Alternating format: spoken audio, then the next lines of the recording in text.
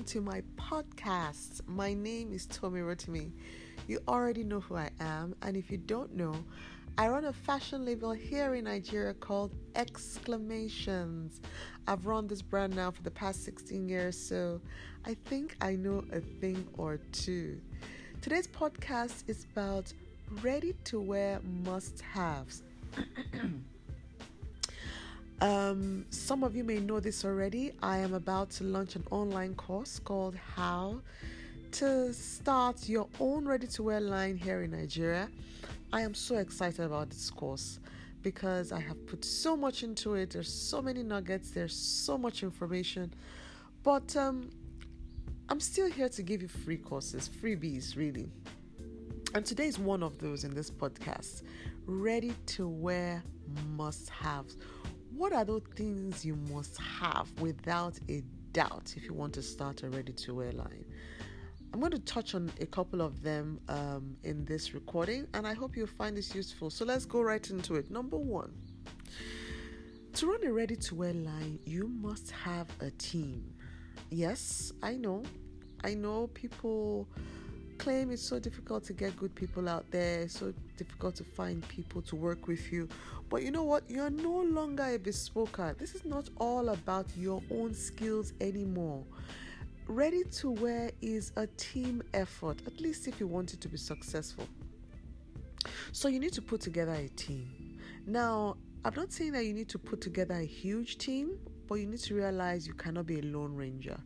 So depending on what your skills are, one of the things I had said in one of the other podcasts was that you need to take inventory of your own skills, of your own talents, of your own passions.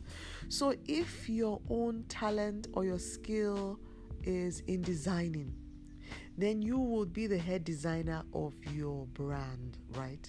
But you don't need to be a designer to run a ready-to-wear line. That is the truth. You could have a designer in your team.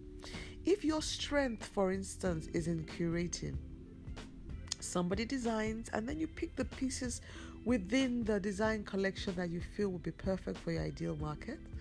If your design is in photography, then that is what you do for your brand. If your design is in actual tailoring, then you head that part of the business. The point is, with ready-to-wear, all you really need to do is to build a team. You must have a team.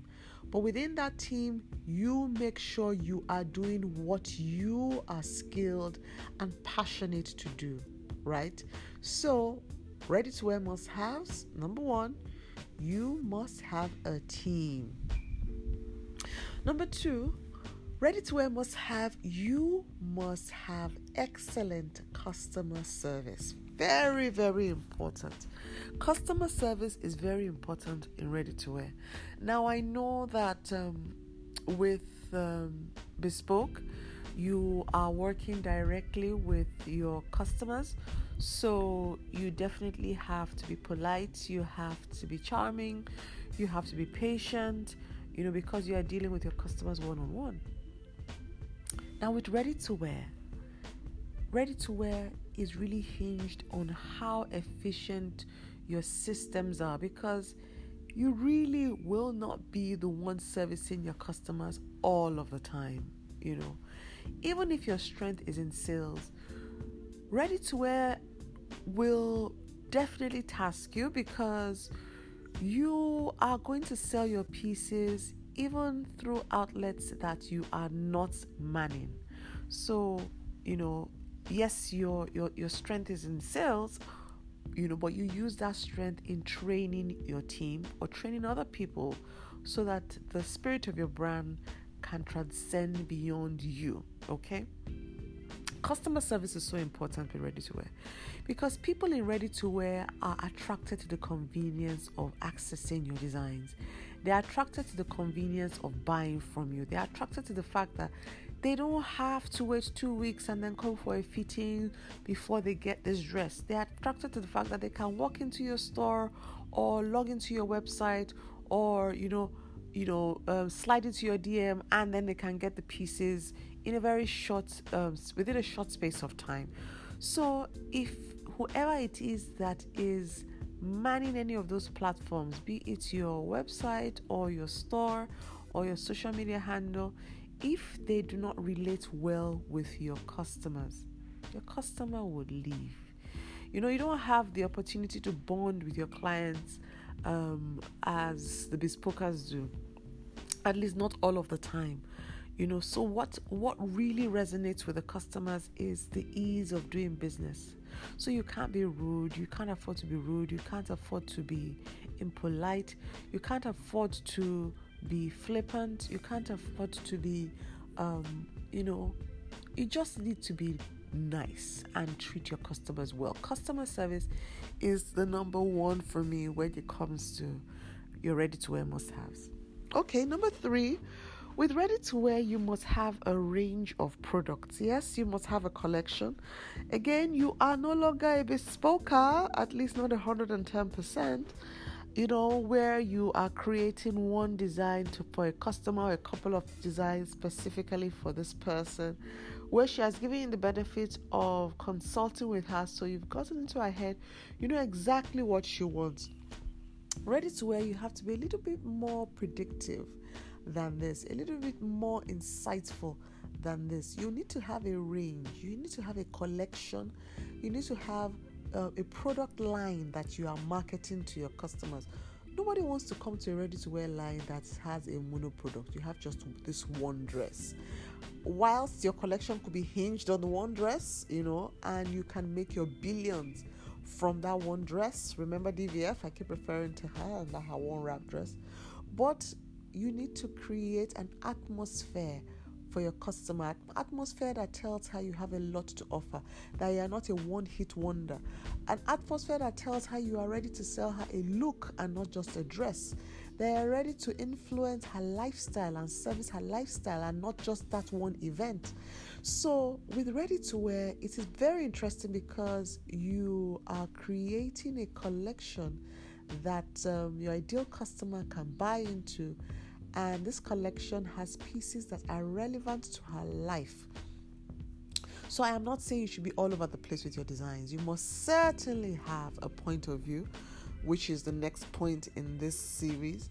But you need to have a range. You need to have a collection, and you need to curate this collection very carefully for your ideal customer. So number 4, the next must have, and this is my last point in this podcast, is you must have a point of view, like I stated in point 3. A ready-to-wear line has to have a point of view, people. You cannot say because you're doing ready-to-wear, you have a line of disconnected pieces, that can kind of service different kind of people that are unrelated. No. You need to be very deliberate with ready-to-wear. So you need to define who your ideal customer is to the T, and then create a line of pieces, a line of products that she can relate with, so there is a common thread. You must have a point of view. I am always so upset, so disappointed when I go to your indigenous ready-to-wear store and I just see different types of Ankara pieces just generally hanging all around the place. No point of view, no direction, no theme, no cohesiveness. A customer is buying into your cohesiveness. You can't even market your collection if it is not if it's not clear, what you stand for, who you're about. And your customer as well, she could find one piece within the collection, but then she can't find another. Now, no. You really need to have a collection that has a point of view, that tells a story, that is easily identifiable, that people would see this as this is exclamation, this is what she's about, I can identify with her now. So that's it. Those are the 4 points, I think. 4 points regarding ready-to-wear must-haves. Like I said, my online course, How to Start a Ready-to-Wear Line in Nigeria, is almost done now, guys. I have been editing this thing. It is loaded with nuggets, loaded with information for you. It is something that I think anyone who is thinking of starting a ready-to-wear line in Nigeria or anywhere else actually will find so much information in there. And even if you are not even going into ready to wear, if you're a bespoker, I would say you should still register for this course. If you are in business in general, there is still so much. If you're in production in general, there is so much you can get from this course. But I am specifically targeting those who are looking at starting a ready-to-wear line in Nigeria. So hang in there, guys. I know the wait has been long, but it's certainly worth it. Certainly worth it. So that's it, guys. That's the end of the podcast for today. Today's track is by one of Nigeria's favorite artists right now, Falz the Bad Guy. It's one of his earlier tracks, and it's funny. It's a song I really like, and I just enjoy it. Lighthearted, really. But I want you to listen to it and enjoy. So that's it for today. Thank you so much for listening. Please register for the online course. Details will be posted soon. If you're not following me on Instagram, please follow me on Instagram. I have a lot of information on there, and you can also sign on for my newsletters and also sign on for the freebie that is on there right now. Just hang in there. I'm really excited. I guess you can tell I'm really excited about this course.